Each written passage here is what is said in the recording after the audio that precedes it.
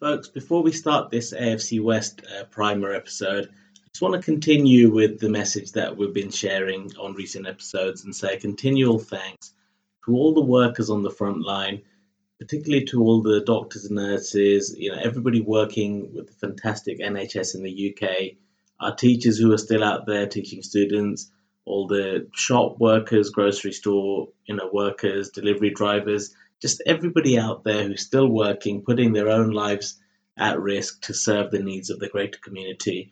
It's a very testing time for people all around the world. And on behalf of everybody at the Fumble Recovery Fantasy Football Podcast, I just want to say continual thanks to everybody who is making sacrifices for the community. Thank you very much.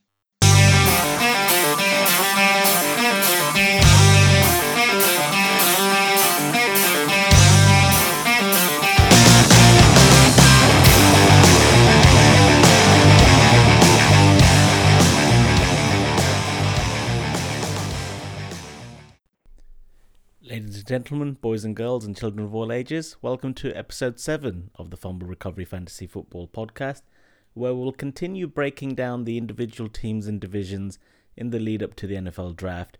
This division is one that's very close to my heart. It is the AFC West. It's where my beloved Broncos play. So certainly looking forward to breaking down the Broncos, Chiefs, Raiders and Chargers. Before we do get started, just wanted to give a shout out to Regular Gonzalez for the song Chains, which is the intro music on the podcast. Also a shout out to Natasha, wife of Chigs, who's allowed Chigs a lot of time, despite being newlyweds, to support and working on this podcast, not least at the moment while we're recording these divisional episodes that are taking a lot of time and a lot of effort as a group. And finally to the NFL lads, who's just a great community of American football fans, great bunch of guys, based out of the UK, got over 30,000 followers on Facebook and loads of giveaways, loads of funny posts, loads of community type things posted on there. So yeah, check out the NFL lads on Facebook and on Instagram. Thank you. Enjoy the episode. Okay, next up in the AFC West, a team very close to my heart. It is the Denver Broncos. It is the team that I support over and above everyone else. And we have our first returning guest. So welcome back, Brian or Buck. Buck, how are you doing? Two-time returning guest. I'm very well. You are indeed. I'm very well. How are you?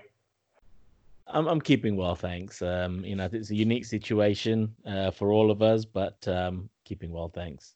And Mo, absolutely. How are you doing? Not too bad. Just the usual. So before we get into the Broncos, which I could talk for hours and hours about, Buck, you did send in a question into the mailbag. Oh. So I know you were looking for some advice here. So Mo, I'm going to read you through the question, and let's see how we feel about both of about the question that Buck has posed here. So he's saying, I'm here in a situation in a 12-team, 2-man keeper league that's about to enter its 7th season. So I took over a team last season and trying to make a splash to win the whole thing, traded away some of my future assets, but ended up losing in the semifinals by, 0.4 points, due to a Julian Edelman goose egg. So here I am now, having traded away some of my future picks. The first pick I have is actually in the 5th. You've kept Chris Godwin in the 4th round and Philip Lindsay in the 15th, which is tremendous value. But now the fun part. Here are my picks. Basically looking for advice as to how to go. So I'll just outline what Buck's dealing with. So 4th round keeper is Chris Godwin. You've then got 5, 6, 7, 2 picks in the 8th, 10, 11, you've got 2 picks, and then down to 15, where you've also got 2 picks in the 15th, but one of your keepers is Philip Lindsay. So I guess you traded away the farm to try and win the ship. Didn't quite work out, but it's a situation I'm familiar with. I did something similar in one of my dynasty leagues where I ended up losing in the final. So Mo, if you were in that situation where you've got 2 keepers in Godwin in the 4th and Phil Lindsay in the 15th, your first picks in the 5th, how would you tackle this in a keeper league? Oh, well, I mean, it'd be nice to know more information as to what other players people are keeping, or what positions at least. I've always seen a scarcity in running backs, and that's who I would normally target. However, if you don't have a first, second, or third round, I presume they're going to go pretty quickly there. Um, again, it's difficult to say. There's no particular name I can give you to target. I've always drafted heavy running back early on. However, I don't think you're gonna be able to apply that strategy here because I believe most people are gonna keep their running backs. And we probably have to take more of a kind of a left field approach to this and kind of go maybe almost like tight end, maybe grab some heavy tight ends early, or even and then definitely you're gonna have to go wide receivers, and you're gonna kind of have to hope you get a couple decent running backs later in the rounds. Again, it'd be nice to know what other people are holding or keeping at this point, or what positions at the very least. But I'm gonna presume it's heavy back. Most of the running backs are gonna be taken by the time it comes to you in the 5th round, and I think you may just have to focus on tight end and running backs at this point. Yeah, and I partially agree with you there. I think tight ends and running backs is generally, particularly in a one QB league, that's the positions, or those are the positions where there's a scarcity, in terms of the good quality ones. Now, what I would say is in keeping Godwin as a 4th rounder, you've already got a couple around freebies there. He's, I think, a 2nd rounder in most drafts, unless it's a standard scoring league, which I don't really play in. I think in Godwin, you've already got a good discount by keeping him in the 4th. And I also think in Lindsay in the 15th, you've got a massive discount there because he's a player, even in spite of bringing in Gordon, will probably go in like round 8, round 9. So I think the fact you've got him in the 15th. Now, I know just looking at it, it might seem quite daunting approaching this. But here's where I think, Buck, you can use your dynasty knowledge and be ahead of the field. Because what you could do is, as well as taking potentially like a tight end, like an Evan Ingram, for example, in the 5th, I said we don't know your keepers. You could also target some of those rookie running backs who you may need to wait 4 to 6 weeks before they get their opportunity. But I know there's a lot of focus on receiver in this class, but Mo will back me up here. When you look at some of the running backs that are coming through college this year, you've got J.K. Dobbins, you've got DeAndre Swift, you've got Jonathan Taylor, you've also got the likes of Clyde Edwards-Helaire, you've got Cam Akers. So depending on where they land, I think you could almost take advantage of your dynasty knowledge and take some of those running backs early who may, you may have to start 1 and 3 in the first 4 games. But once they get their opportunity, you've seen with the likes of, Kareem Hunt in the past, or even Philip Lindsay at the Broncos, there's a lot of examples of these young running backs who get their opportunity and they take over from the veteran who's not quite there anymore. So if I was in your situation, I'd try and leverage on my dynasty knowledge and see if there are those potential starters, not week 12, week 13 onwards, but those who you think can really take over from about week 4, week 5. So that's how I'd tackle it. It is going to be tough because there's no chance in hell you're getting a DeAndre Hopkins, Michael Thomas, Saquon Barkley, Ezekiel Elliott. You're just not going to get those players, and you're going to come up against those players. So the only way you're going to potentially outsmart your opponents is by taking advantage of knowledge that you have that they don't have. That would be my approach to this, and it could pay off or it could not, but can't fault somebody for taking a shot at winning the ship. I respect that. No, you're absolutely right. I didn't even think about that. I think the rookie running backs would be the first class I would target, and then maybe go down to tight ends or who are the best players available, certain other skill positions, and I think it might be even wise to get some of those rookie wide receivers who I don't think anyone's going to draft till after maybe 10 or 11 rounds.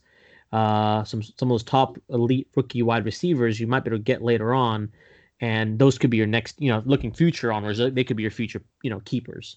I'm not sure how the keeping rules apply there, but say you got say you got last year's Metcalfs. When was his standard? When was he being drafted last year? Maybe AJ Brown and Metcalf were like maybe 10th, 11th round.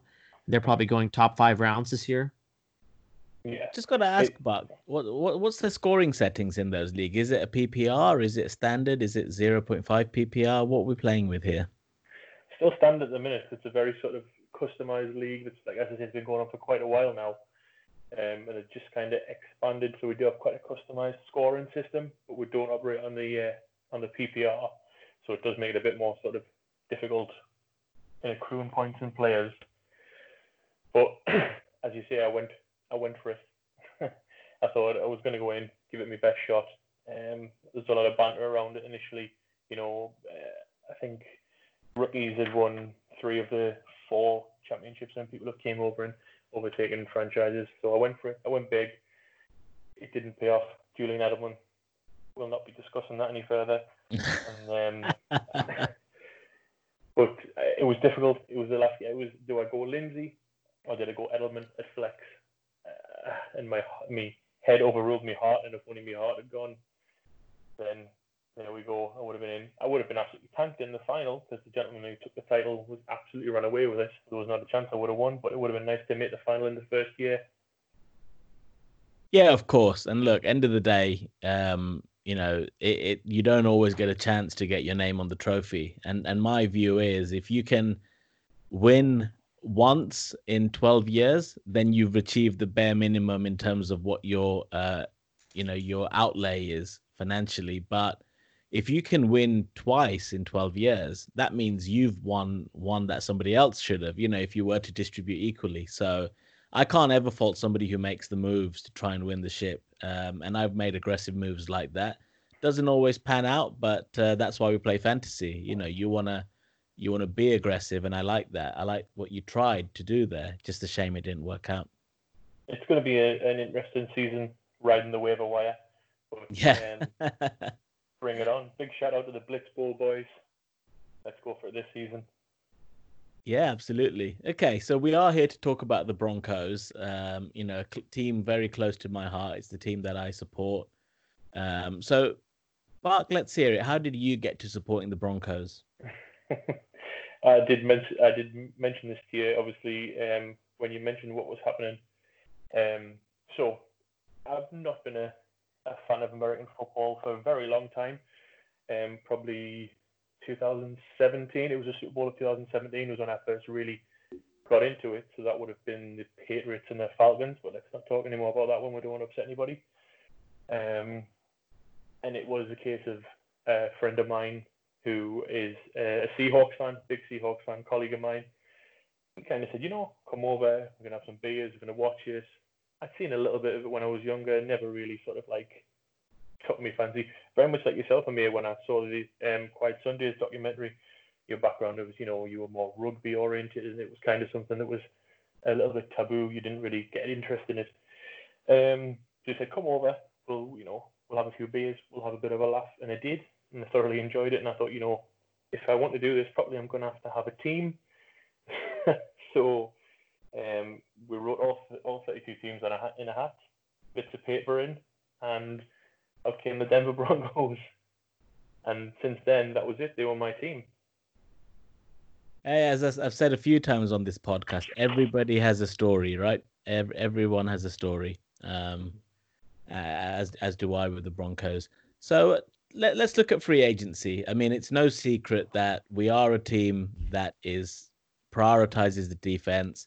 And, we do have, I think many would regard as a defensive guru in Vic Fangio as the head coach. So just looking at free agency, I'll talk through some of the big moves we made. I mean, we exercised the option on Todd Davis, who I think had a bit of a breakout year last year. Tendering Justin Simmons was huge, because that free safety, he was really a top 5 safety in the league last year, and I think he should have made the All-Pro team personally. We've traded for AJ Boye, who we did give up a 4th for, but in losing Harris, I absolutely love that pick. AJ Boye reminds me of the times when the Jags, almost made the playoffs, and he was excellent player. We did lose a few players. We did trade away Janovic, but I think that's more in keeping with a change of scheme with Pat Sherman now as the OC. We did, of course, lose, our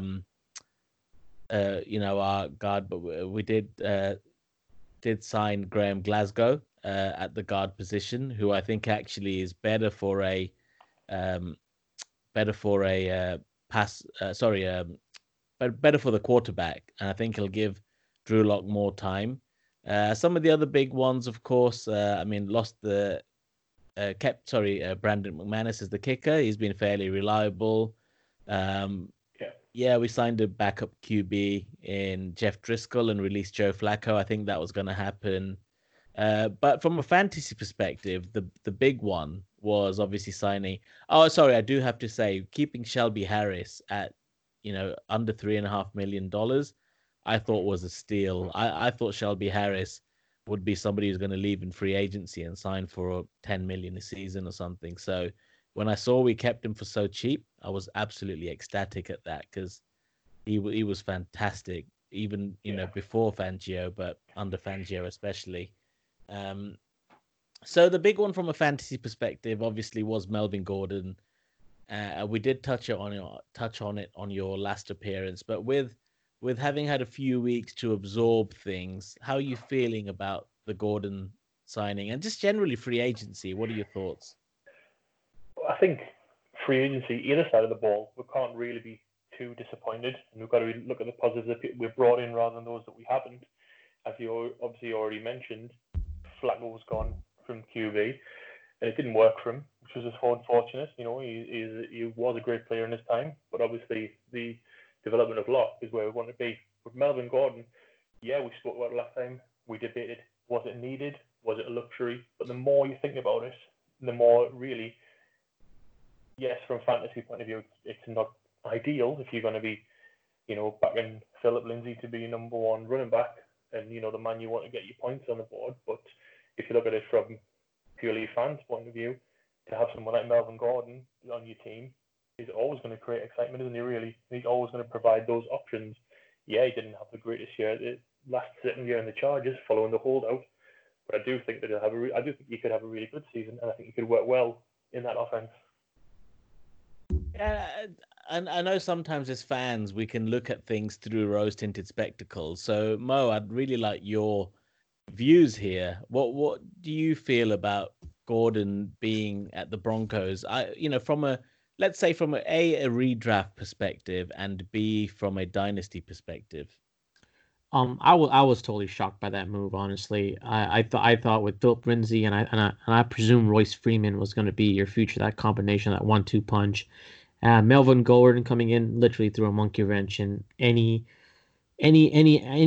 backfield asset I would own on the Denver Broncos. I don't think I would draft Melvin Gordon in any dynasty or standard formats, honestly, because I think it's the more or less the uncertainty, and I think all three. I mean, for sure Melvin Gordon and Philip Lindsay will be probably drafted at earlier rounds at an earlier ADP.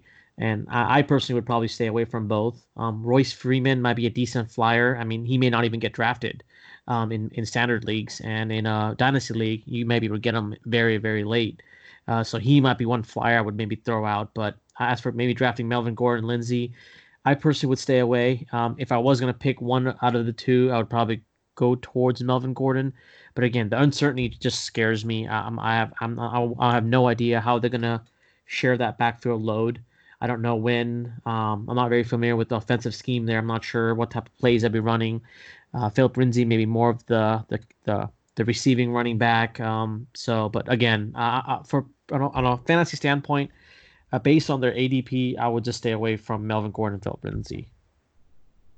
Okay, so here's a question then, Mo. You're in a dynasty startup, and both players. There's many managers with a similar mindset to yours. You're in, let's say, back end of the 6th or the 7th round. Would you take Gordon or Lindsay, or would you rather take a younger prospect, who might be sort of second choice at their respective team, because one of these guys is the starter, right? So Yes. what's your thinking if they fall as far as, say, let's start at the 7th? What's your thinking then? Who are you taking? Then I think it's no brainer to take Melvin Gordon. I think Melvin Gordon has established himself, has proved himself. I think he's got the durability. He is the older prospect. I never thought Lindsey could be a bell cow running back in on that team, and that's why I think Royce and him could have been a very ideal combination. But I never saw him as an elite true back. I think Melvin Gordon is that player. I think if you get him in the 6th or 7th, I think it's a no-brainer. I think you should take Melvin Gordon. I personally would be staying away from Philip Lindsay in that case. I mean, I think, I would stay away from Lindsay altogether, because I would presume he'd be probably drafted around the same area, maybe 7th, 8th, 9th rounds, if he did fall that low. See, I think you saw that a bit with Lindsay last season, especially in games. I believe it was the Chiefs game, when he did have to run that sort of bell cow offense, when it was just purely on the ground, run after run after run, and he did start to struggle. I do think you're right with regards to the durability and the fact that Gordon would probably give you that bit extra. But again, as Amir said, potentially running Lindsay out is passing back now could definitely improve his game, more so than having him relied on that sort of like intensive, hard-hitting running offense. Yeah, I agree with that. I think Gordon does edge it in both redraft and dynasty, particularly in redraft. I think he's probably a couple of rounds ahead of Lindsay. But, going back to what Buck's done, keeping Lindsay in the 15th, I don't think you can go wrong, with keeping a player who has had 1,000 yards in his rookie season rushing as your very last pick, essentially, of the draft in a keeper league. So Buck, Broncos last season, things weren't great. If you look at where we were at the end of November, we were actually 3-8 at the time, and then as is now anointed by the fans, we had Drew Sember, where Drew Lock came in for the final 5 games, and we won 4, lost 1. The one loss was that ill-weathered game against the Chiefs, but Lock came in and things looked quite good, and that's why we eventually moved from being a potential top 5, top 6 pick to now pick 15, and then I think with the roulette we do then move to 14th in round 2, 13th in round 3, and 12th in round 4. So what are your thoughts on what the Broncos will do and should do with that pick? Particularly the first 3 rounds, let's say. What do you think the big needs are? Well, you're right. I think obviously now Locke's kind of cemented himself in there and obviously created that sort of relationship that he had with the likes of Sutton and Fant. I do think that you continue to build on that this season would be great. But perfect for him, I really, really think we absolutely need a speed to wide receiver. And obviously sitting 15th, we're in a position where we could pick up someone like, Henry Ruggs, someone like that. We're probably, if we stay where we are, going to miss out on the likes of Lamb and people like that.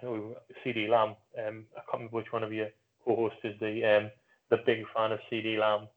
But I'm absolutely 100% in agreement with that. I would personally trade up to see if we can get hold of them. Maybe the Jags sitting the 10th pick, is that right? Or even our good friends 9. Panthers. Jags are at 9. Yeah. Jags at 9.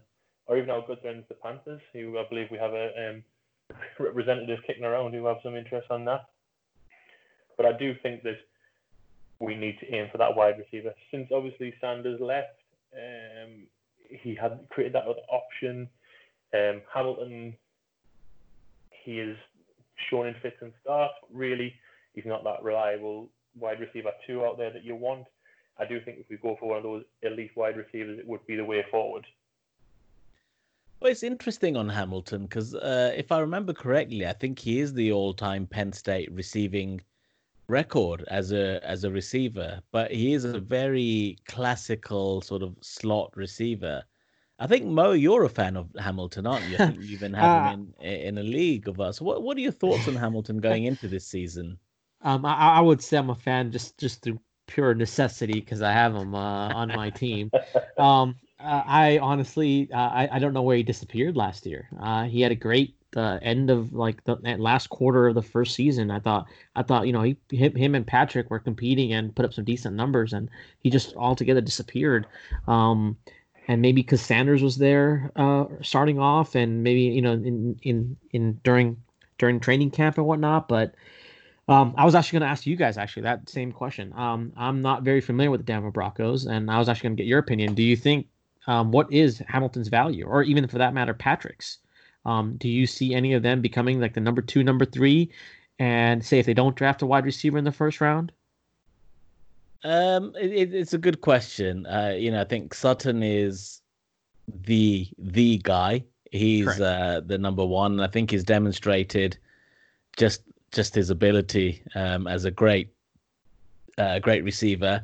Tim Patrick is a bit of he's a big-bodied guy, so I don't see him as a starting receiver. I see him as a sort of a change-up receiver. Hamilton's an interesting one because he comes with a lot of college pedigree, but then again, he's a smaller guy, and we did draft him in like the 4th round. So for somebody who has the receiving record of a big school like Penn State, it's not like he went in the first 2 or 3 rounds. He was a 4th rounder. I do see some upside to Hamilton this season, but as Buck was saying, I think if he falls to us, and if you look at, I'd say 90% of mock drafts, they do have us drafting Henry Ruggs. But my worry is, having done a few of these podcasts, is you look at the Jets at 11, you look at the Raiders at 12, you look at the 49ers at 13, you look at us at 15, potentially even the Dolphins at 18, and then, you could say the Jags, but they have many needs, the Eagles at 21. There's a lot of teams who could snipe us for what I think our need is, which is that speedster. And there's not many of them around. I know we have Deontay Spencer, who's very quick, but he is more of a punt returner and a kickoff specialist. I don't think Deontay Spencer is the sort of player. I mean, he's very popular, very, very popular amongst the Broncos fans just because of what he can do on those kickoffs and get you those extra 20, 30, sometimes even 40, 50 yards, or a touchdown, dare I say. But I don't think you can rely on him. Similarly to how when we had Isaiah McKenzie, don't think you can rely on him, in your offensive scheme. So I think if Ruggs falls to us at 15, it's a no-brainer. As much as we need other positions like offensive tackle or, upgrading the O-line, I think Garrett Bowles, who was a previous first-rounder, is on a short leash, I should say. Just too many penalties there, too many mistakes. So I think Garrett Bowles is a goner soon. But yeah, going back to the fantasy perspective, if Ruggs is there at 15, I definitely want us to take him. My worry is that with so many teams in the market for receiver, somebody like a Ruggs is going to go before we even get the chance to take him. And I don't think we're in a position to win now, particularly being in the same division as the Chiefs, that we can afford to trade up and give away a potential future first or potentially our second to make that move up to as high as, let's say, your pick, Mo, at the 7. I don't think it's worth us doing that to get Ruggs when, we do have a Courtland Sutton. So as much as I like CeeDee Lamb, I don't think he's the missing piece because I think we have Sutton, who's a proven commodity as that big-bodied, contested catch receiver. And with Hamilton, I'd hope this is his breakout year, that we don't need to really invest in the, move up to get somebody like a Jerry Jeudy, who may be one of Alabama's best ever receivers. But at the same time, do we want to give up a lot of draft capital to trade up for that elite route runner? I wouldn't, as a Broncos fan. So that's just my take. There's probably fans with different views to mine, but I think we stay where we are, and if we lose out on a lot of players, maybe even trade down. But we're linked with the offensive tackle at 15, which wouldn't be a bad move. Give Drew Lock more time, more protection, time to survey the field. That added to the Graham Glasgow move in free agency. I think this is the season now to really protect Drew Lock and stop him having some of those experiences that quarterbacks like Sam Darnold had, where he said he's seen ghosts. Yeah, exactly. So I know I've spoken for a while there. It's quite long-winded, but just to think, if we can get Ruggs, it's a bit of a no-brainer just because he's a sub 4.3 runner. And again, very productive in the Alabama scheme. But if we miss out on Ruggs, I don't want to see us making drastic moves when I don't think we can quite take over the Chiefs just yet. Hey, you never know. I mean, I think I've seen some mock drafts. I believe I've seen Ruggs fall down to the Eagles. And, I've seen that. That would be wishful thinking, I think, more than anything. But coming back to what you said to me, I agree with partially what you're saying. But I do think that maybe now, I mean, this season is going to be, it's not going to be a breakout season. I don't think we're going to push very hard. Like you say, the Chiefs are still sitting there high and mighty. My opinion, personally, we push, we get Ruggs in. If we do have to trade up, I wouldn't go drastic in regards to bringing him, but maybe put away a little bit of capital, as much as we could afford, potentially bring him in, build that relationship. Lock's obviously now second season, injured for a bit of the first, obviously now get a full season under his belt, improve that relationship. Him, Sutton, Fant, which looks brilliant, especially him and Sutton, and I have friends, colleagues who are saying, coming around saying, Sutton's a baller, this is going to be his season, absolutely. But if him and Locke can build, and like I said, and Noah Fant, and I just think that the relationship that they built last season, you could just see between Drew Lock and Noah Fant, the understanding is there. They're obviously working very hard together. If we can build that, potentially bring in, ideally CeeDee Lamb, but obviously probably not going to be likely. Bring in someone like Henry Ruggs, that speedster who can get that distance down. We saw Locke when he was in Missouri, wasn't he? Yeah, he was. Yeah. So obviously you saw this tape of he's not always one for a deep ball, but certainly he can get them out there, and he's very precise in regards to that. Obviously last season when he came in, there was a lot of handoffs, short players, young quarterback just coming into the system. But I really think that Henry Ruggs can bring out that side of him, which could make us, not this year, like I said, but potentially next year, following next year's draft, see who we end up bringing in, potentially bring us up to the next level to start challenging towards the Chiefs.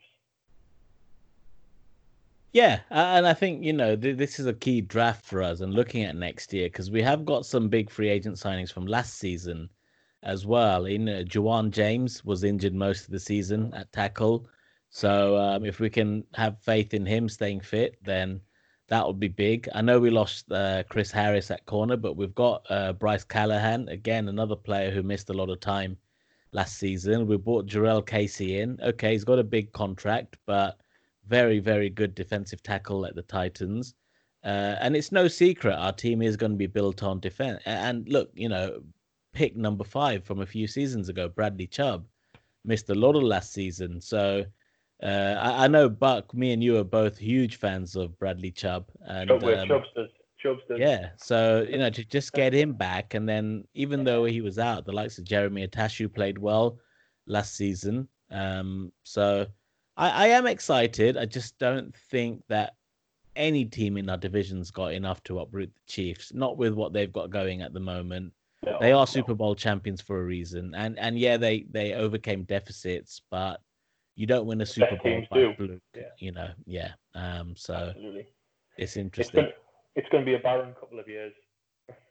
Yeah, but with the Chargers losing Rivers and with the Raiders QB situation being fairly uncertain, I do think we can finish second in the division. And with that comes the possibility of getting a playoff spot, so I wouldn't rule it out. We weren't too far off last season, particularly after Drew Lock came in, but I don't like to wear rose-tinted spectacles, and I'm not a sort of a blind fan. I know a lot of hard work is ahead. But I do feel that Fangio is a perfect coach for the sort of DNA that we have at the moment as well. So I hope he can continue to hone that. And I think you're right. I do, as you said, there obviously is a chance of that, sneaking into the playoffs that way. And we showed it again last year. I mean, sitting after the first 4 games of last season, it didn't look very good at all, did it? So I think you're right. It's a nice sort of rebuilding season or two. I mean, not in the sort of traditional sense, but in a way of bringing the new system in, new head coach, and watching it build nicely. Not living down there in the bottom, looking at first, second, third, fourth picks in the drafts, but actually, watching the team develop and getting those games. So I'm the same as yourself. I'm very excited for this season. It'll be good to see the Broncos play some good football, and you never know what's going to happen, do you? No, looking forward to seeing how our offense is under Carl Schirmer as well. Very well-known name in the game as well. I did think Scangarello did get things right towards the end, but there was that inexperience. So let's see how we do with Carl Schirmer. And, with the trade of Janovic, obviously going to be a big change to the way we run the ball. I think we're going to stop that power run scheme. There's going to be a few more trick plays, a few more screen passes, that kind of thing. And, talking about fantasy, I think that's where the likes of Lindsay and Gordon can certainly have values on those play action and screen plays and those sort of trick plays as well.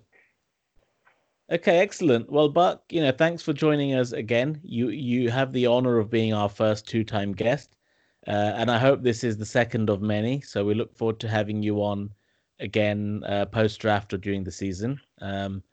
Me and you, big Broncos fans, so Broncos country in full force here, and go Broncos. Let's hope we have a good season ahead. Absolutely. Let's get those fingers crossed that all of this madness in the world can get under control in time for that big game against the Falcons in London. Me and you in the stands, couple of beers. Oh yeah, that would be awesome. I'd love to watch them in London. That would be brilliant. Fantastic. Well, Buck, thanks for joining, and look forward to having you on again soon. Take care, brother. My pleasure. Let's bring on that hat-trick ball. Thanks, Buck. Cheers. Take care. Bye. Cheers, guys.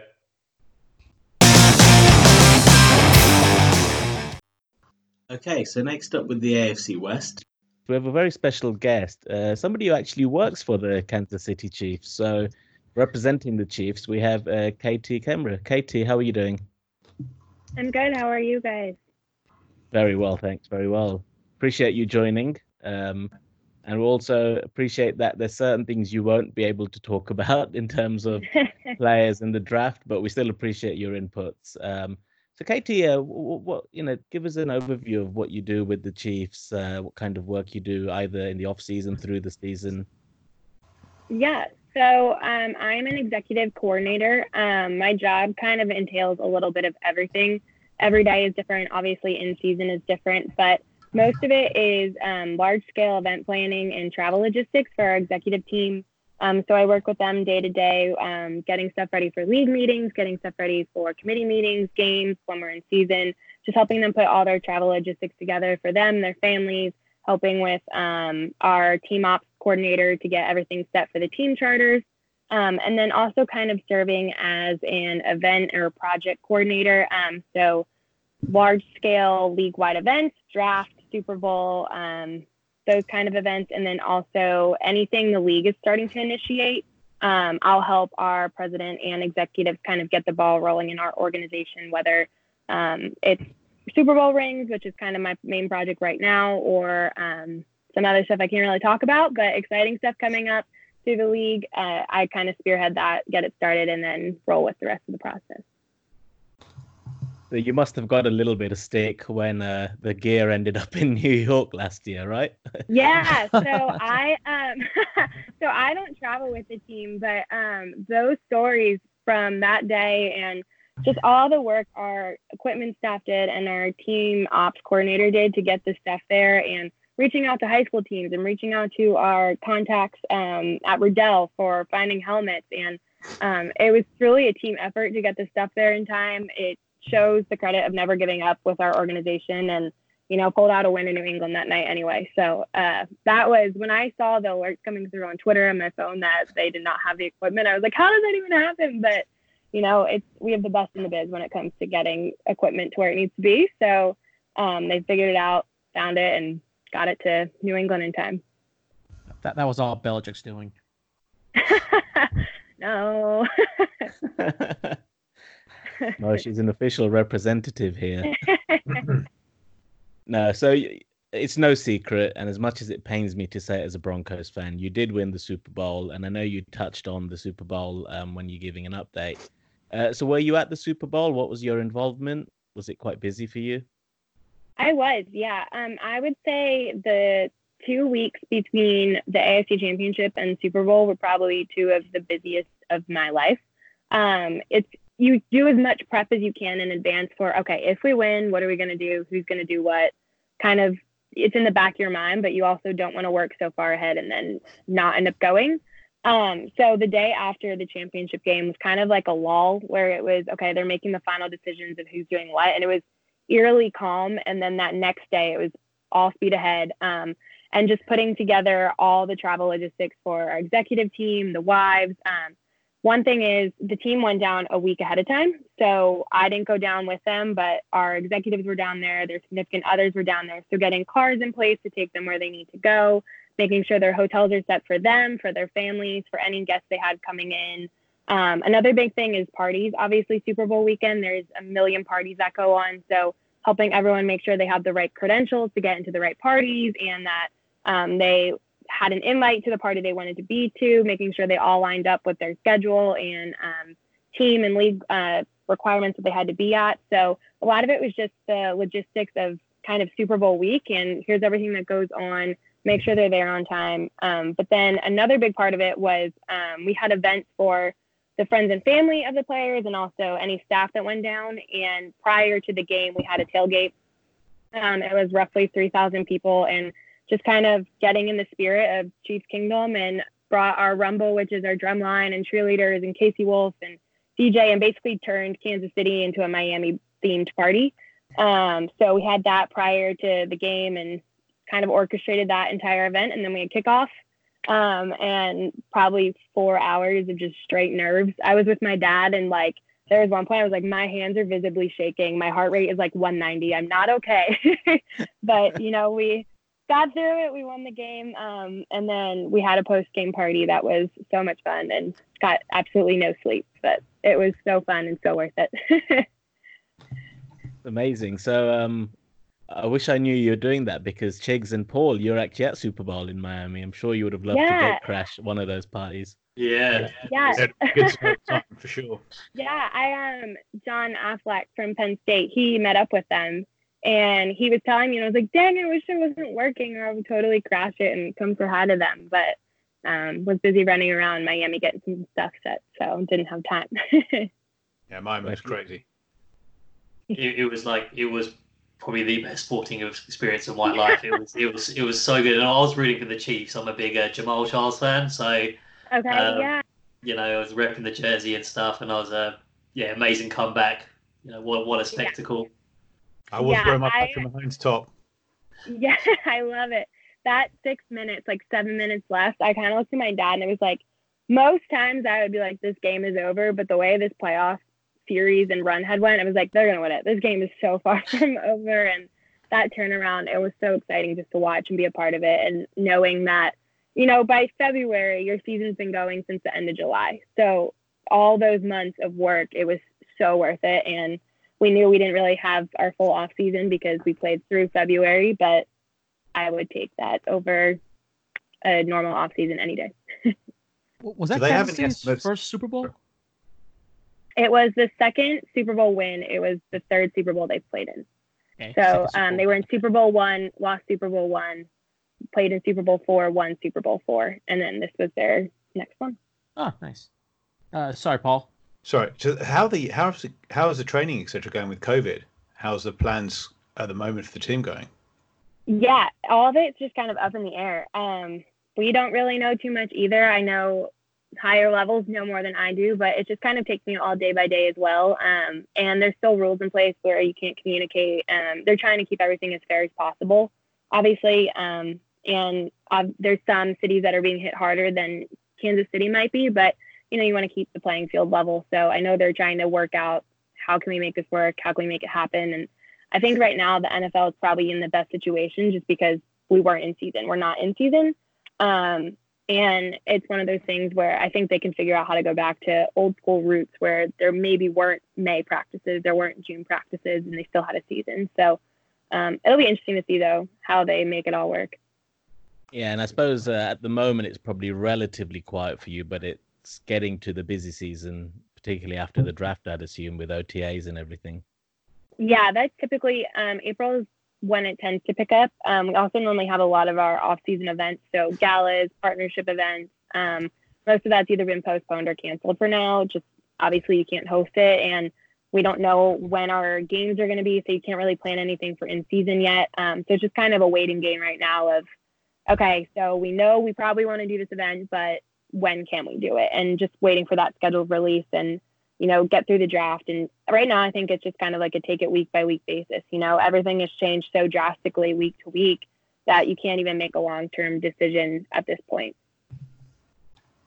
No, understood. And I saw some pictures on social media and some videos, but talk us about the open top bus parade experience. How was that for you? Yeah, that was a blast. So like I said, after Super Bowl, we stayed up. The Chiefs threw a post-game party for us. That was so much fun. And, the Hunt family is such a joy to work for. But we get back Monday. We're flying all day, traveling, getting back to Kansas City, and you haven't really slept. And then Tuesday going to work like it's a normal work day. And you're like, okay, so we know we have a parade that is tomorrow. Like, what are we going to do for it?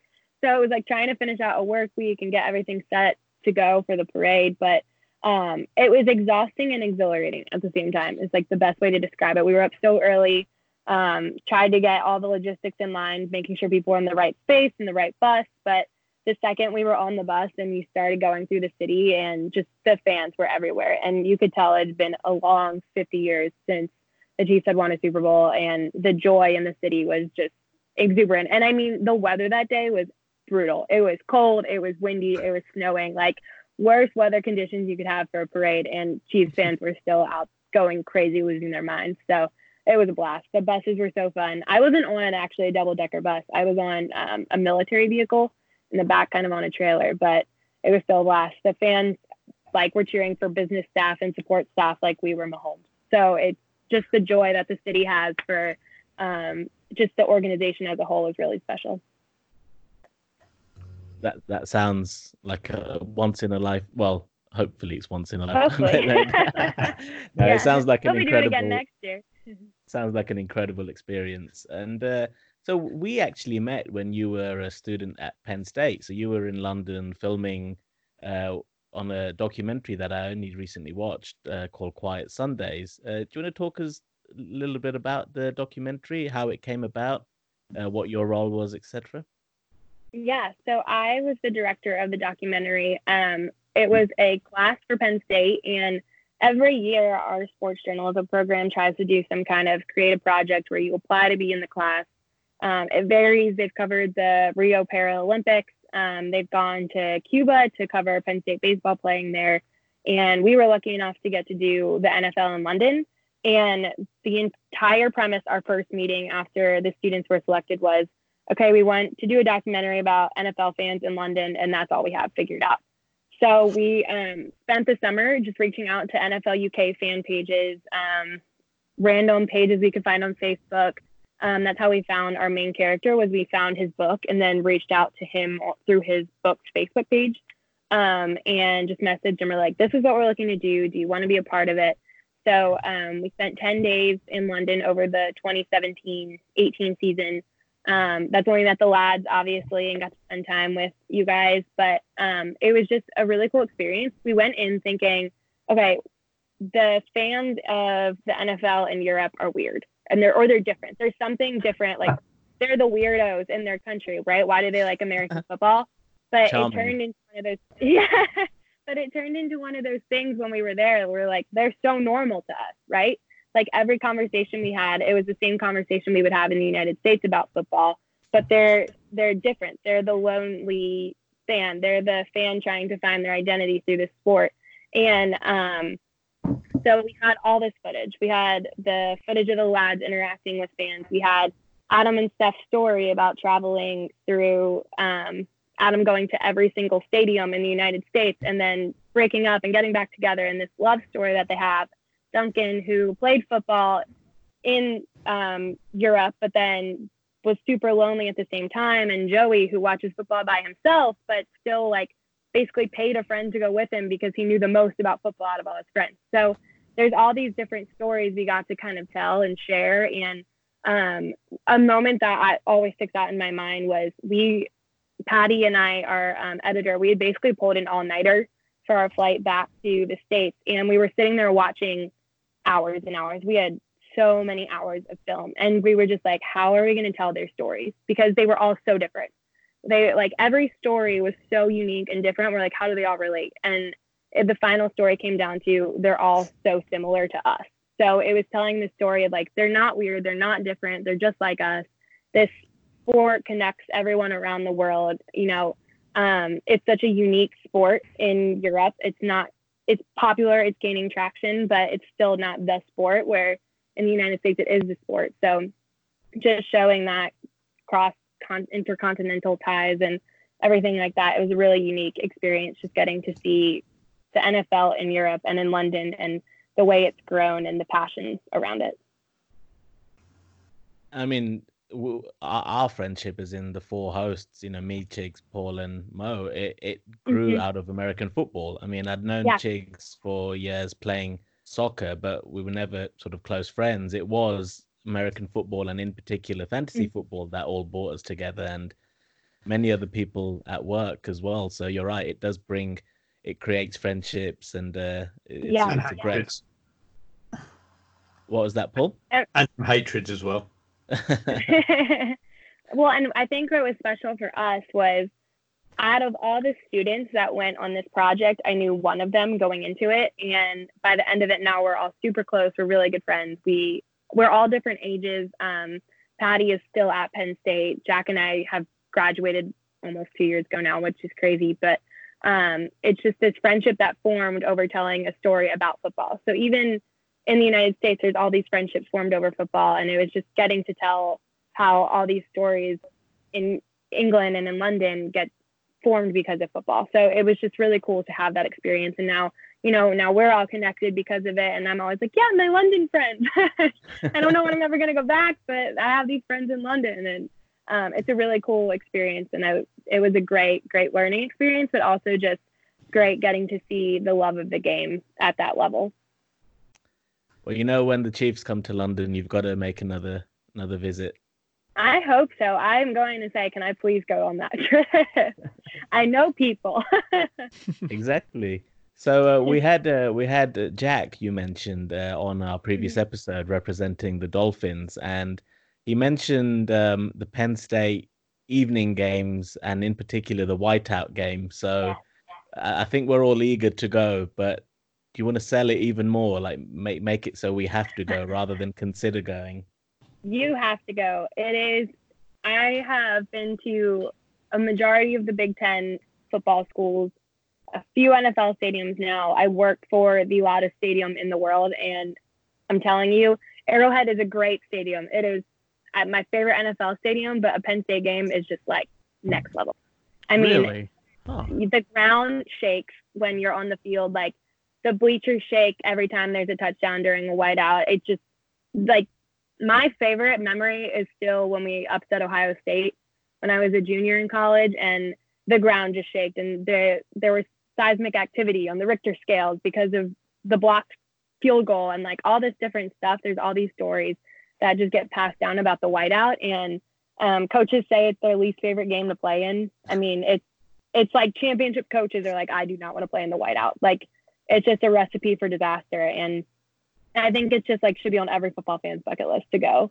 I mean, last year's game before kickoff even happened, Michigan had to call a timeout because it was so loud they could not get a playoff before the game even started. Like, it was unreal. It was shaking. I think we're sold, definitely. Yeah. Yeah, put it on the Let list. me know. I'm gonna try and go this year, hopefully. So, yeah, once it's Yeah, announced, that would be a great game to meet up at. definitely. Yeah, it's definitely once in a lifetime experience. I think to go to a Penn State whiteout, it's top of the list. Excellent. Lads, any further questions for Katie? I think you covered it for me. Yeah, that was a really great note. So really insightful. Thank you. Okay, Yeah, Katie, thanks ketchup. for having me, guys. I was gonna say, has ketchup become the number one condiment in Kansas City officially yet, or As long as it's Hunt ketchup. as long as it's Hunt ketchup? All right. Yeah. Actually, I had one further thing to mention. So we were talking yesterday, and you mentioned particularly when we're talking about the international series, you mentioned the Mahomes factor and the impact he's had. Do you want to just talk a little bit about that and the effect of having Patrick Mahomes? Yeah, so it's one of those things I think where Kansas City is obviously a small market team. It's not your New York teams, it's not your LA teams. So it's a little harder to sell a brand that has a small market like that. And, you know, when you go through years of hardship and years of losing seasons, it's also hard to build a brand internationally. And the Patriots for so long, you know, were this dominant organization. Tom Brady's jersey, I think, is still one of the top selling jerseys in China and Europe and all these different places. But since Mahomes kind of has taken off and he's a great role model, he's a great figure for our organization, he has this Mahomes effect, right? Where everyone's talking about Mahomes, which means in hindsight, everyone's also talking about the Chiefs. And we noticed just that our brand is starting to grow nationally with the Oakley deal he did and all these different deals that he's doing on a national scale with Adidas. That brand is also starting to go international, and his jersey sales are growing internationally. And one thing we took advantage of, you can kind of go back and look through some of our social media along the Super Bowl, is we did an international kind of promotion where we had all these athletes around the world kind of sharing them wearing the Mahomes jersey. They were sent jerseys to wear. They're just kind of supporting the Chiefs, and it's taking advantage of the success of the organization, but all the preparation for these projects came when you're in your losing season. So, you know, it's always being prepared for that success to come is super important. It's something we get told all the time, you know, it's okay to not have the best season this year, but be prepared for when the good times come.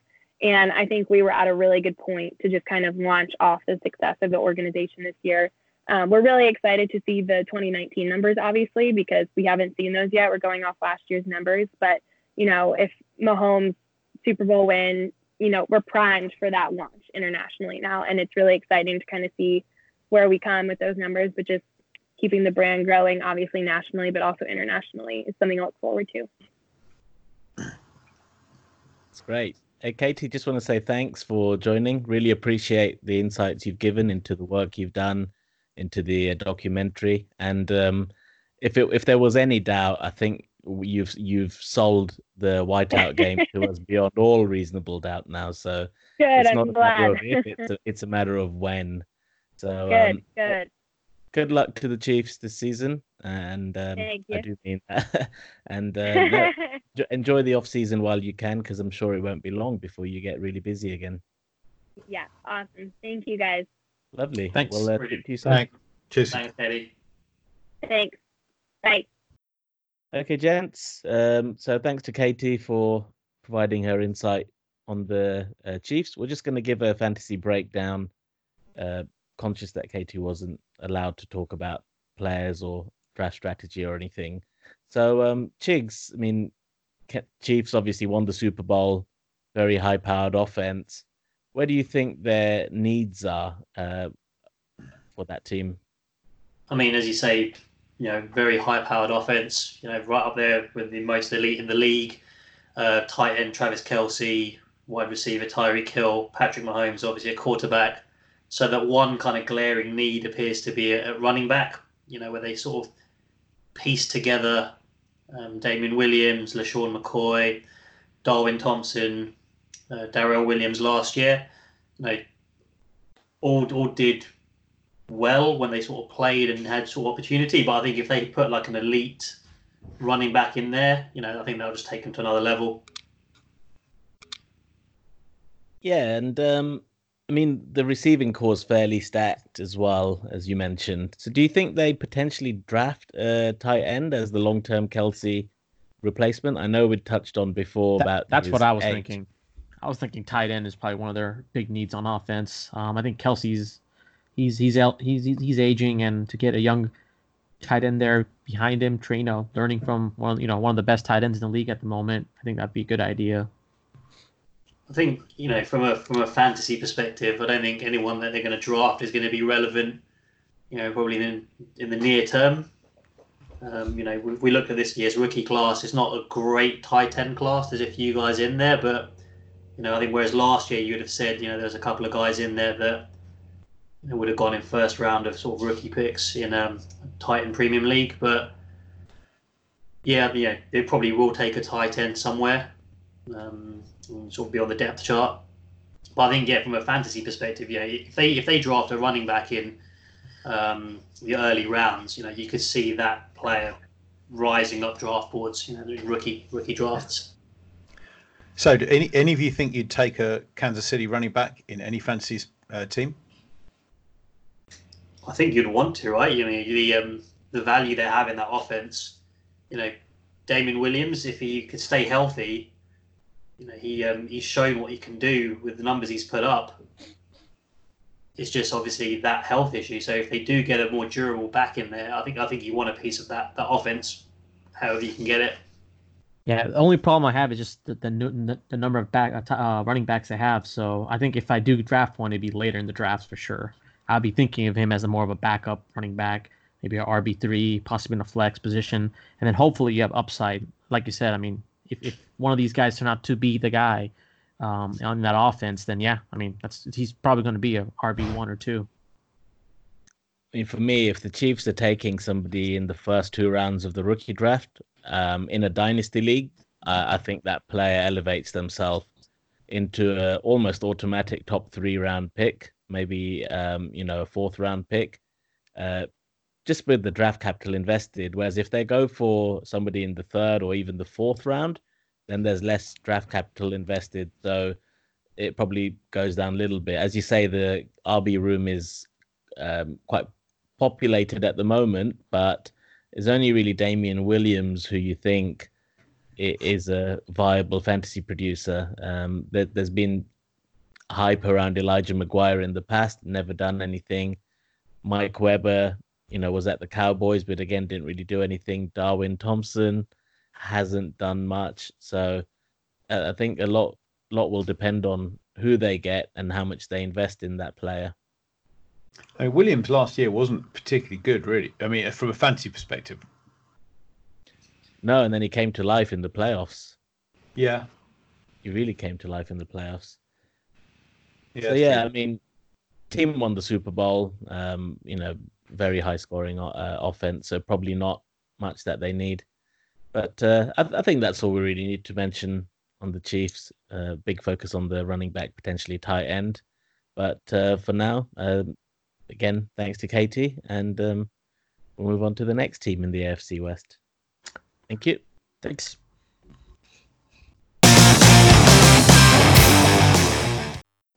Okay, so staying with the AFC West, next up we have the LA Chargers, and representing the Chargers we have Imran. Imran, how are you doing? I'm good, thanks. Very well, thanks for joining. So Imran, how did you get to supporting the Chargers, and how long have you been playing fantasy football for? Well, the Chargers goes back to 94, actually, back when we were actually quite good when we went to the Super Bowl. I went over to the States and my uncle lived in San Diego and took me to a game. And I didn't know anything about the game, but that's kind of like how my link to the Chargers sort of came about. And then when I actually started following the NFL, I obviously had that natural link to the Chargers. So that was it. With regards to fantasy, I just randomly signed up. I think it was 2002. I signed up to a Yahoo Fantasy League and had no idea what I was doing. Somehow won. LaDainian Tomlinson carried me to the league. I think it was maybe 2004 actually, and ever since then I've been in love with the game. So it's been a while. And you did start playing Dynasty, but we won't touch on that because Yeah, one of our best left hosts unsaid. may have beaten you in the final. Thanks for that. So this is a very unique situation for the Chargers. I'm not used to seeing you with such an early pick. So what are you like, pick 6, and then I think you got 37 as well in the second round. So some fairly early picks. How do you feel about the Chargers going into the draft? I personally would.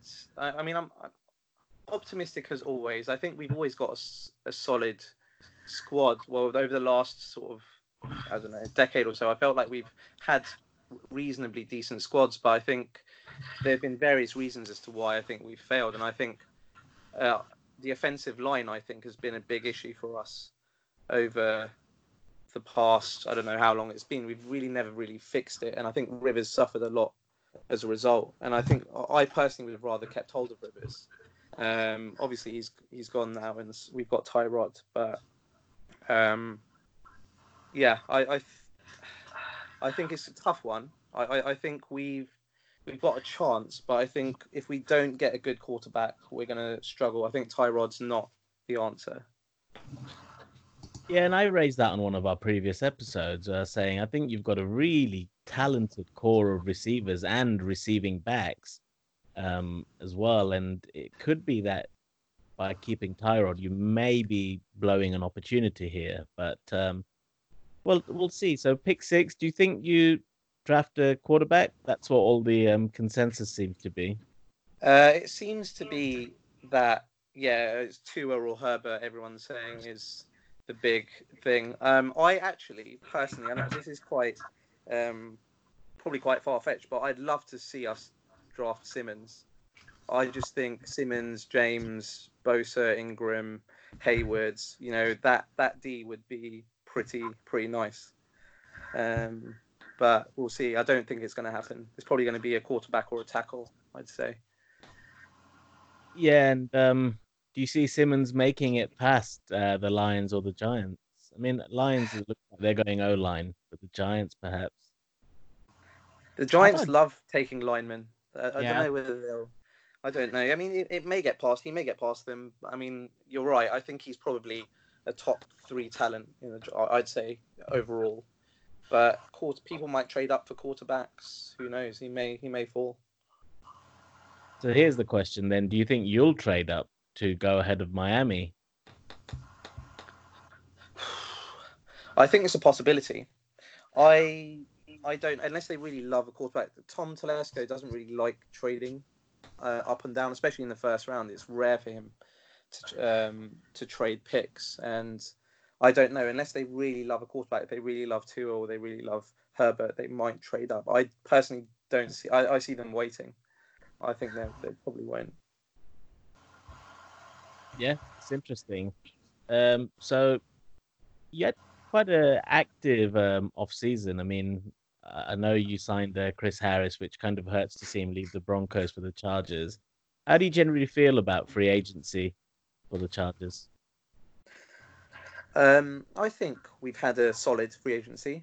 I think we had our biggest needs were quarterback, defensive line, offensive line, I'd say, and we've addressed the offensive line. I mean, we got Bulaga and traded away Okung for Trey Turner, which I thought was a really good trade. And we also signed Joseph on the D line, Limbao Joseph, and yeah, I think we did quite well on that. We did lose obviously Rivers, so I mean the quarterback situation hasn't been sorted out. I think that's hopefully through the draft. I could see them potentially sticking with Tyrod as well. I think he is slightly underrated. I think he did all right at Buffalo, and he's reunited with his old coach, so I think he could do quite well. But yeah, I think we've had a solid free agency. Probably not as good as the Broncos, but I'm happy with it. Any chance they take Cam? I don't see them taking Cam. Maybe they might hold out a little bit, and if his price drops far enough when he's desperate, they might give him a shot. But I think Cam might be done. Bold words. And then you did also lose Melvin Gordon to free agency. So do you think you draft a running back? Is there anyone, a free agent, worth potentially targeting still?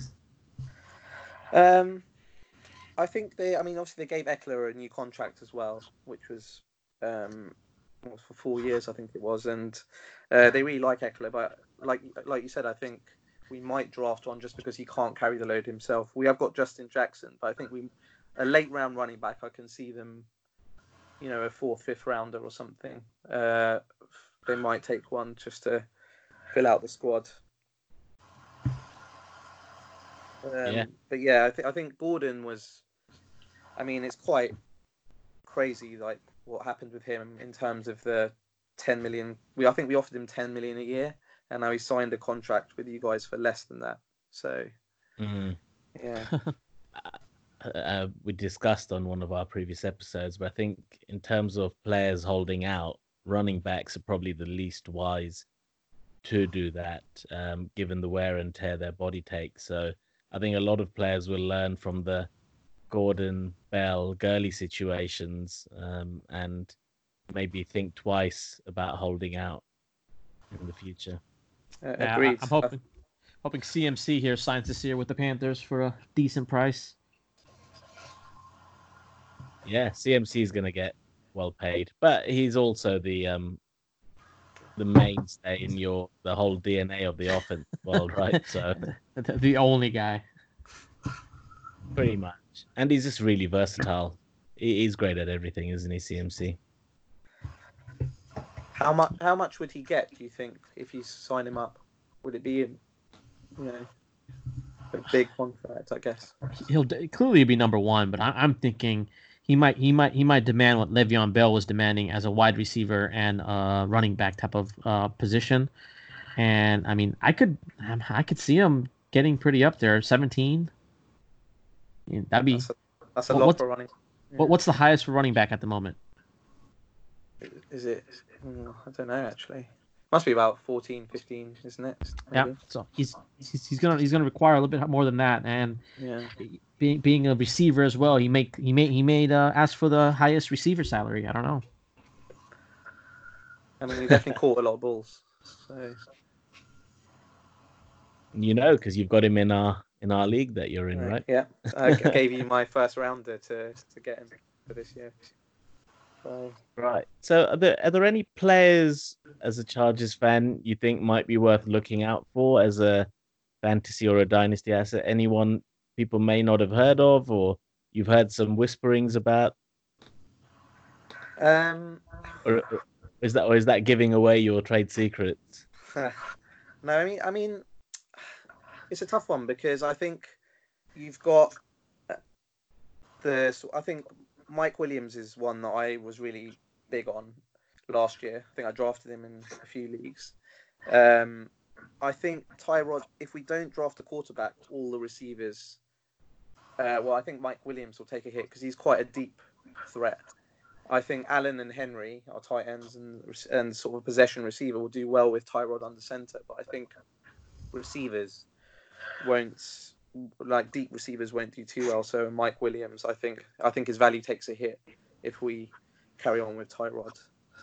So do you think we need another receiver then? Maybe a perimeter receiver?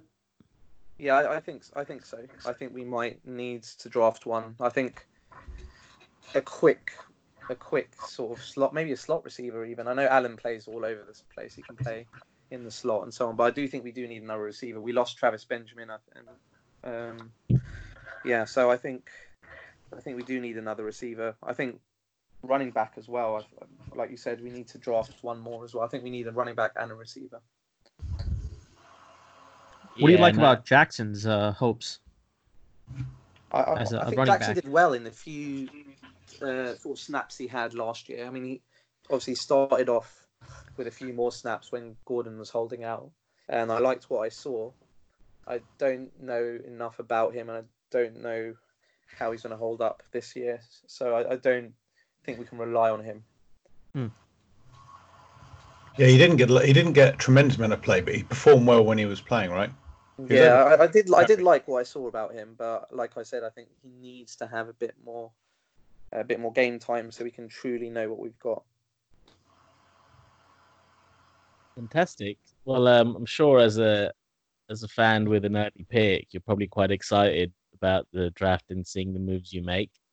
I know I was when Broncos had early picks in the last few years after we lost Peyton Manning.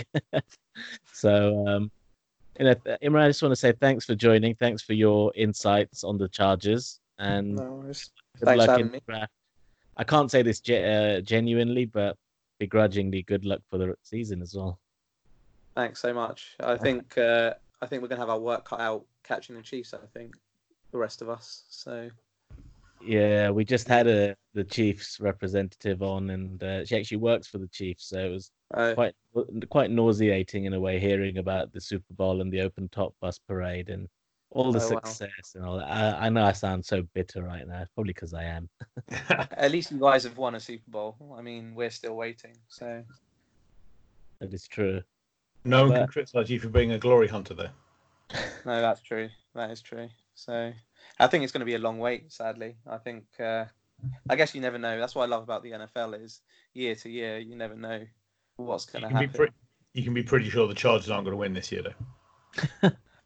I'm pretty sure about that. That's certain. You know, I think they've got a solid foundation. If they nail the draft and get their quarterback of the future, there's definitely promise. I mean, with Justin Herbert, he was touted to be the 101 last year if he went in the draft, and then he decided to stay in college, and then Kyler went 101. But if it is Herbert, or even if it's Tua, could be quite an exciting quarterback. So, as you say never in the NFL.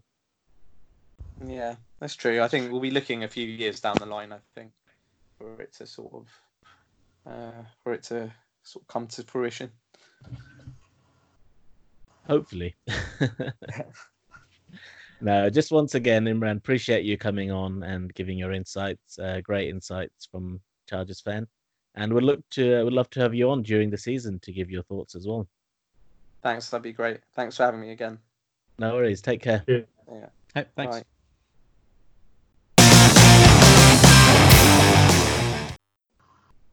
Okay, next up then in the AFC West, we have the Raiders, and representing the Raiders, we have James, or as our friends often call him, Simo. So how are you doing, Simo? Very well, thanks, Amir, and thanks for having me on the podcast. No worries. Appreciate you coming on and representing your beloved Raiders.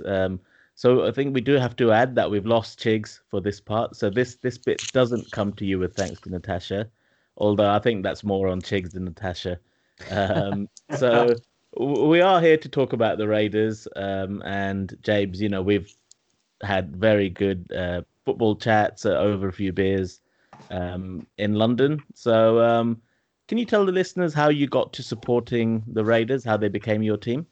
Sure. So around 4 years ago, my brother moved to the San Francisco Bay Area. He relocated from London, and in that time I visited him multiple times. And when we go over, we've been to a few Raiders games here and in London, and I've been a big fan really since I started going over to visit my brother, and they've been very much my team, and my passion and interest has grown ever since. Okay, interesting. So you've actually got to witness then the Gruden project. How are you feeling about what he's done so far and where you are sort of today? I think obviously when Gruden came in, he kicked off a big rebuild in his first off season. There was the Khalil Mack trade, and then after that, Amari Cooper. So we built up a lot of draft capital, and there was a definite sense from Raiders fans that the rebuild and the length of contract Gruden had been given, the team was being set up to win and be competitive in Vegas. And there's been a lot of salary and draft capital in that time. When this draft concludes, it would have been 5 first-round picks over 2 years. And there was obviously a definite sense of progress last year, and we hope to be better going into this season. would say I think the whole Antonio Brown scenario last year did, I think, set things back a bit. I think there was a lot of moves made last off-season to get a final answer on is Derek Carr the man going forward. And I think, obviously, with Antonio Brown happening on the eve of the season and other issues at wide receiver, there was potentially just some other mitigating circumstances for Derek, which he's had a few of, in fairness to him, over the last few years. Yeah, and it's very interesting because, I mean, I'm a car owner in one of the dynasty leagues that me, Paul, and Mo are in, and Chigs as well, in fact. But Mo, what's your thoughts on Derek Carr? Because, we will touch on it. They've got in Marcus Mariota to back him up. But what's your thoughts on him as a QB? Oh, man, I loved him before his injury. Now, I don't think he's given the proper opportunity to succeed at the moment, and I think the whole, as you mentioned, Simone's mentioned there, the whole Antonio Brown situation, just threw a monkey wrench in the whole scheme that they had set up last year. So I mean, I think the judgment's out on him at the moment. I'm not sure how he's going to do. Yeah, I'd completely agree, and I do go up and down on him. I think if you look at his stats, they aren't as bad as sometimes people make out on Derek. He's been subject to more than one rebuild. He's had issues around him in terms of some of the pass protection he got. And I do think last year a lot of it was set up for him to give the final run out and see, is he the guy moving forward? But as I said, I think he's still there. I still think he's got a very good chance of being started day one. But obviously, as Amir said, bringing Mariota in, there is going to be enhanced competition there, and still big question marks as to whether he's going to be the guy at the centre of Gruden's Mayock's regime. Yeah, as you said, it's hard to judge having lost such an alpha receiver like Antonio Brown. I mean, as a Broncos fan, I don't tend to sympathise with what happens with the Raiders, but as a football fan, I just thought that was, despicable, sort of his actions. Yeah. And I don't sympathise with what he's going through. I mean, I do think he's suffering with CTE, so I hope he gets the help that he requires. But in terms of what he did, to your team, I think that was very much lacking in class, and can't really support anything that he did. But so you've had quite an active free agency then this year, a very definite need, I suppose, or pursuit of linebackers. So we'll talk through some of the big ones, but you went for Corey Littleton, who's come in from the Rams, and as part of the Rams, you could say, rebuild. Nassib as well from Tampa Bay, who can be a defensive end, also can play linebacker. And then the guy from Chicago, is it Kwiatkowski? I hope I've not butchered his name. So it seems like you've gone heavy on that sort of a linebacker type position then in free agency. Yeah, and I think last season, I think it was because there were holes all over the defence, I think, in all three phases, really, and it was going to be a big focus of free agency. They took a swing at quite a few big targets. I think they were delighted to land Corey Littleton. They had Vontaze Burfict there at the start of last season as probably the profile linebacker. He got a 12-game suspension a few weeks in for a hit in the Colts game. So that was, I think some of the stats at linebacker really aren't pretty for the Raiders in terms of number of plays that were made last season. So there was definitely I think they were definitely delighted to get him. They took a few swings at cornerback also, which Byron Jones and others, which didn't come off. They had Eli Apple landed. I don't know if it was then maybe a bit of buyer's remorse, but that deal fell through at a later date. And then they did add depth on the D-line. They got Carl Nassib in from Tampa Bay, Malik Collins in from the Cowboys, and also from the Bears, Nick Kwiatkowski came in as well. I've got a Bears fan who talks quite highly of him, so I think there's definitely a few additions there on defense that they'll feel good about. There's still a few holes outstanding that maybe looked at in the draft, and there's also some younger guys on defense like Clelin Ferrell, who they took number 4 last year overall, who's shown some flashes, but we'd hope to get a bit more from him. Max Crosby had an excellent rookie season, defensive end, and Jonathan Abram was another first-round pick who was injured after the first week against the Broncos, so we hope he'll come back and make an impact, as well as Trayvon Mullen, the guy we got from Clemson in the second round last year. So there's a young piece on defence and some younger, and obviously some additions in free agency, so hopefully it'll be a much improved defence, as there was a lot of gaps there last year. Yeah, it's a very good analysis. Appreciate that breakdown. So then the other big free agency move was, of course, bringing in Mariota. Signed him up to a 2-year deal. So we did touch on it. What's your views about your QB situation? Who do you think starts and who do you think ends the season? That's where I'm more intrigued in. Yeah, no, it's a good question. It'll be very interesting. I think there's... I always say, like, Gruden historically, in his first coaching stints, did have quite a habit of turning over quarterbacks. I think he does like his reclamation projects. So I think he'll definitely want to give every chance of running out Mariota and seeing what he can bring to the team, especially if early results don't go well. I think the fact that the off season is likely to be curtailed because of the global pandemic, I think it'll mean Derek's got more of a chance of being the day one starter. But I think they'll definitely, as Mariota learns scheme and plays his way in, I think they will. He'll definitely be an option they'll be more willing to use than some of the backups they had last year. And the other thing to watch as well, there is, among some of the people who track the Raiders, the different writers and what have you, there is a belief that in the draft that there's a couple of guys who, maybe not at the top end of the draft, but in the mid rounds, that the Raiders have worked out that could also be quite tempting, like the likes of Jalen Hurts and a couple of others. So they might not be done yet at QB. Yeah, because you've still also got, was it Nate Peterman? You've still got Deshaun Kaiser around. So you've technically got 4 QBs at the moment, all with, what was that, Paul? If you count Nate as a QB. There's Mike Glennon. Likes him. Yeah, he does. Yeah. Glennon. Yeah, I think we saw from Hard Knocks last year. You know, Gruden really tried to encourage Peterman to play to his standard, and I think he's got a liking for him. So maybe he's the casualty here. Who knows? He'll probably end up being a third stringer somewhere else. But there is quite a lot of QBs in the room already. So. Next up, then, we'll talk about the draft. You did touch on it. You've still got draft capital from some of the moves you made last year. So looking at your draft picks, you've got the pick 12. You've also got the pick 19 this year.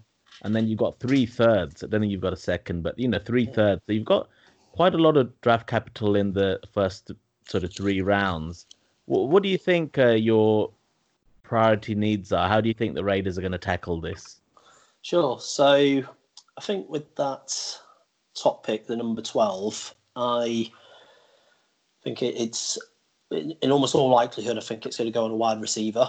So the names that I think the Raiders have worked a lot of wide receivers out at the combine, and they've had a few visits come in. But I think the names like CeeDee Lamb, Jerry Jeudy, Henry Ruggs will all be very much in consideration. I'll be very surprised if they don't target one of them if they're still on the board. And I think looking ahead, I did a brief mock yesterday, and I think there's a good chance at least one, probably 2 of them are still on the board at that point, or you hope. So I think that would definitely be my sense for wide receiver. Obviously, as we discussed earlier, it was an issue last year with AB going AWOL at the start of the season, and Terrell Williams also had a lot of issues with his feet during the season, so he couldn't get on the field as much as they hoped.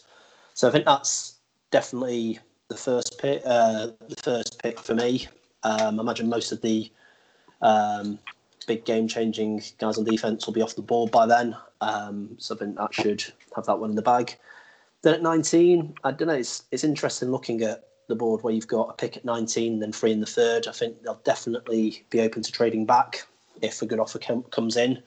But if they are stuck there at 19, I think on the basis they tried for a couple of big cornerbacks in free agency. It didn't come off, and Eli Apple's deal fell through. I think cornerback is the most likely target they'd go for there at 19. And then beyond that, who knows? I think there's still needs in quite a few parts of the defence. There's the O-line, I think, is a bit of a personal worry for me that could definitely warrant a mid-round pick. DeAndre Washington was one of our backup running backs last year. He's gone to the Chiefs, so I think they will look to get someone to take the load off Jacobs, and that could well be in that pick. And as I mentioned before as well, I think there are rumours that if someone like Jalen Hurts was there in the third, that they'd look to do that as well. But I think, in short, I think what's most likely is they take a receiver at 12 and they look to try and trade back and get some more picks out of pick 19, or maybe even look to trade up some of the other picks. So that order as it stands, I'll be surprised if it plays out perfectly that way, that we have 3 in the third as they are now and pick 19. Yeah, and we touched on this with our friend from the Jets, for example, that if you look before the Jets, it'd be surprising if one of those teams takes receiver unless somebody trades up, because the Dolphins and Chargers, you'd think, are looking at QB, 5 and 6, if they trade up. Panthers now got Robbie Anderson, so I don't think they'd look to draft a receiver. Cardinals have got Nukin. Maybe the Jaguars, but they've got a lot of needs at the moment. They're going through a bit of a rebuild. Browns are very loaded at sort of receiver. So I think, Jets is the more obvious team to potentially snipe you. And if the Jets take somebody like a CeeDee Lamb, what would your preference be as a Raiders fan? Would you rather have the elite route running ability of a Jerry Jeudy, or would you rather have the downfield, pace of somebody like Henry Ruggs, for example? And then bearing in mind, just after you've got the 49ers at pick 13, they'll probably look to take a receiver, having lost Emmanuel Sanders. The Broncos at 15, I think, there's a good chance we might target receiver or an offensive tackle there. But I think if you leave it till pick 19, a lot of those receivers could go, potentially. I completely agree, and I think there's even a worry, someone like the Niners, who don't have that many holes, but wide receiver is an obvious one that they could look to trade up at 13, and that probably is the scenario where Raiders end up with maybe only one, or worst case, none of those 3 top receivers on the board. But if I was asked if there was a scenario between Jeudy and Ruggs, I don't know, the sense I get, Gruden said before he wants to build his own version of the Chiefs, and the comparison I see for Henry Ruggs more than anything is Tyreek Hill. So I think I would say that's more likely than Jeudy. And also, interesting, I do know apparently Judy's been doing, or heard somewhere he's been doing some workouts with Antonio Brown. So I don't know how that would work out as a potential fit given how it transpired last season. Thanks for that. Mo, were you about to add something there? Oh, no, I was laughing at that comment. Good old AB coming back to haunt you. Yeah, absolutely. Yeah, who knows?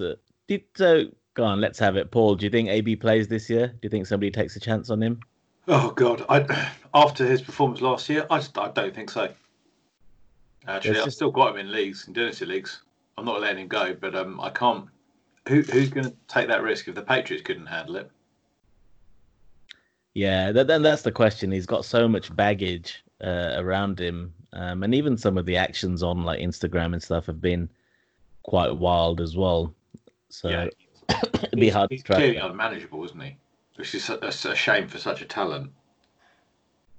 But yeah. So looking ahead to then the fantasy aspect of things. We've touched on the QB situation.